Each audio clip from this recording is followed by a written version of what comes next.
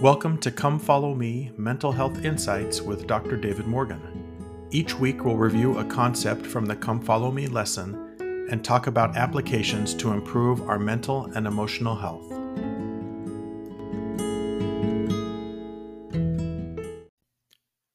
Hi, welcome to episode 50 of season 2. This week we are studying the book of Revelation, chapters 1 through 5. The book of Revelation was written by the Apostle John.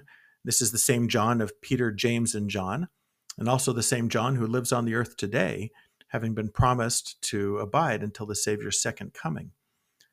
The book of Revelation contains details pertinent to the 7 geographical regions of the ancient church, along with prophecies concerning the future of the church.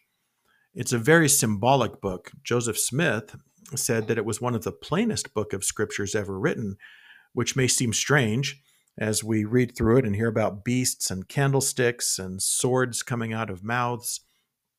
But as we understand the symbols, the underlying truths are more clear, and these truths testify of simple, everlasting doctrines. And I'd like to focus on some of those simple truths, especially those that can provide us greater strength and knowledge to better improve our mental and emotional health.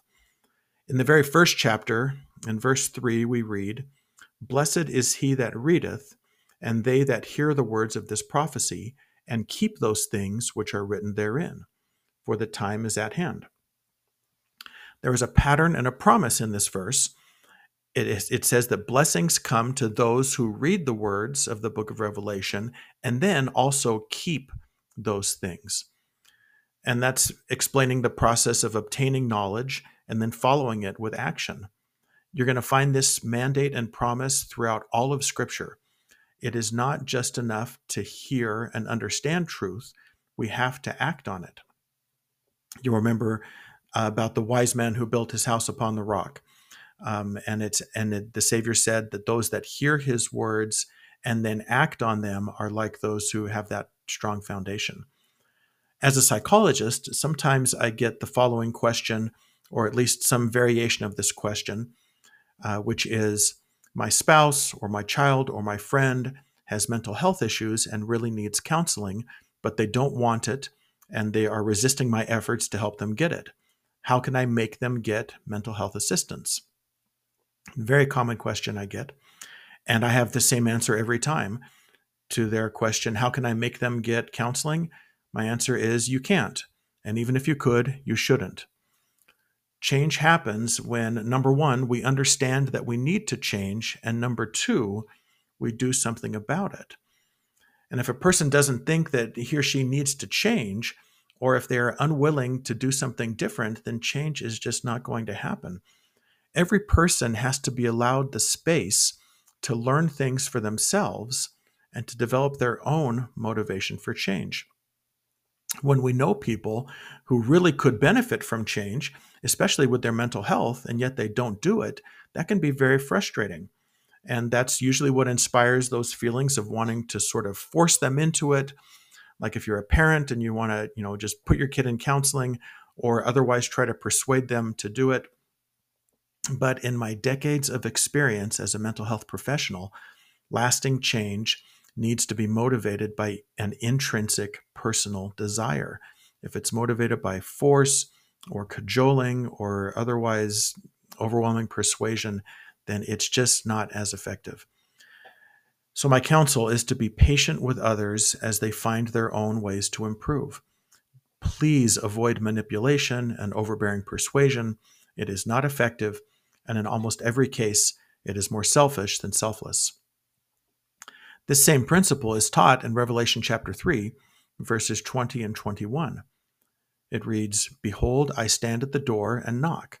If any man hear my voice and open the door, I will come into him and sup with him, and he with me. To him that overcometh I will grant to sit with me in my throne, even as I also overcame and am set down with my Father in his throne." I believe this verse inspired that famous painting that many of you have probably seen. It shows the Savior knocking on a door that has no exterior door handle. And the assumption is that the only way to open the door is from the inside. We are all on our own journeys No one can open the door for us. We have to choose to change and to progress. Verse 21 that we just read promises eternal life to those that overcome, just as the Savior overcame. The Savior's example is one of diligent, hard work with absolute reliance on heavenly help. No one carried him across the finish line or forced him to make decisions.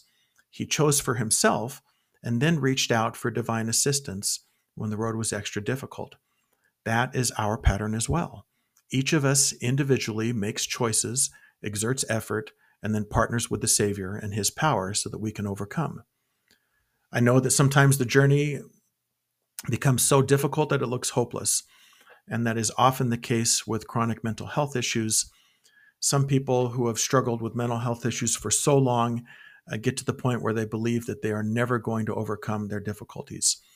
Satan capitalizes on those feelings of hopelessness, and he uses them to bring us down even further, which then affects our motivation. It reduces it and makes change even less likely. But we know that all of us can overcome with divine assistance. Through the Savior's power, we can overcome. And that was the message that stood out to me as I read Revelation chapter 5.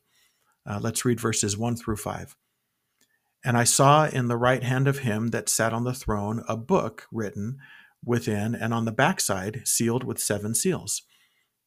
And I saw a strong angel proclaiming with a loud voice, "Who is worthy to open the book and to loose the seals thereof?" And no man in heaven, nor in earth, neither under the earth, was able to open the book, neither to look thereon. And I wept much, because no man was found worthy to open the book, neither to look thereon. And one of the elders said unto me, Weep not. Behold, the Lion of the tribe of Judah, the Root of David, hath prevailed to open the book and to loose the 7 seals thereof. I love the theming in these scriptures. To summarize, there is a task that needs doing, but no one can do it. And they've looked everywhere. They've tried everything, and this task can just not be accomplished, but they want the task to be done. It's important for it to be accomplished. And their reaction is sadness and hopelessness. And maybe there's a desire to just give up, since despite all efforts, nothing has changed. And then God's messenger gives the good news, saying there is one who can do the impossible, who can open the unopenable, and who can fix what no one else can. I love this example of hope. No matter how much trouble we are in, no matter how many emotional liabilities we have, the Savior can and already has overcome and will help us in our progress. And I wish we could all have hope all the time to counteract the despair and to help us keep moving forward. True understanding of doctrine combined with really appreciating the Savior's power can be a significant tool to help lift us out of depression, calm our troubled hearts, and learn strategies to improve our mental health. I love this quote from President Jeffrey R. Holland regarding the hope that can come through the Savior. Quote, "However late you think you are, however many chances you think you have missed, however many mistakes you feel you have made or talents you think you don't have, or however far from home and family and God you feel you have traveled, I testify that you have not traveled beyond the reach of divine love. It is not possible for you to sink lower than the infinite light of Christ's atonement shines."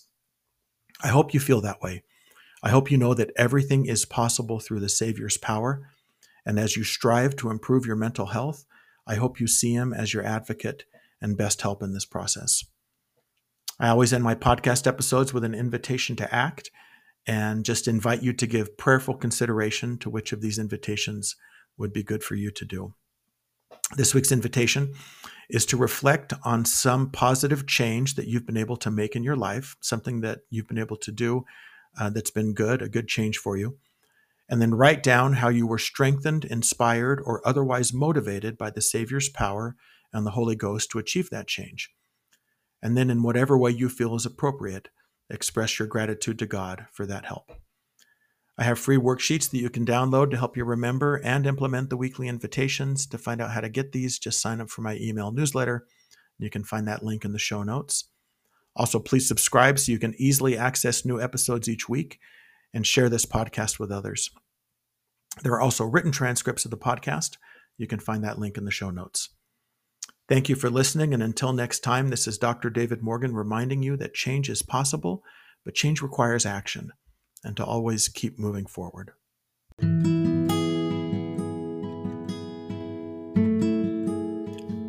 Thanks for listening. If you want to learn more, please visit Dr. Morgan's website at www.drdavidtmorgan.com.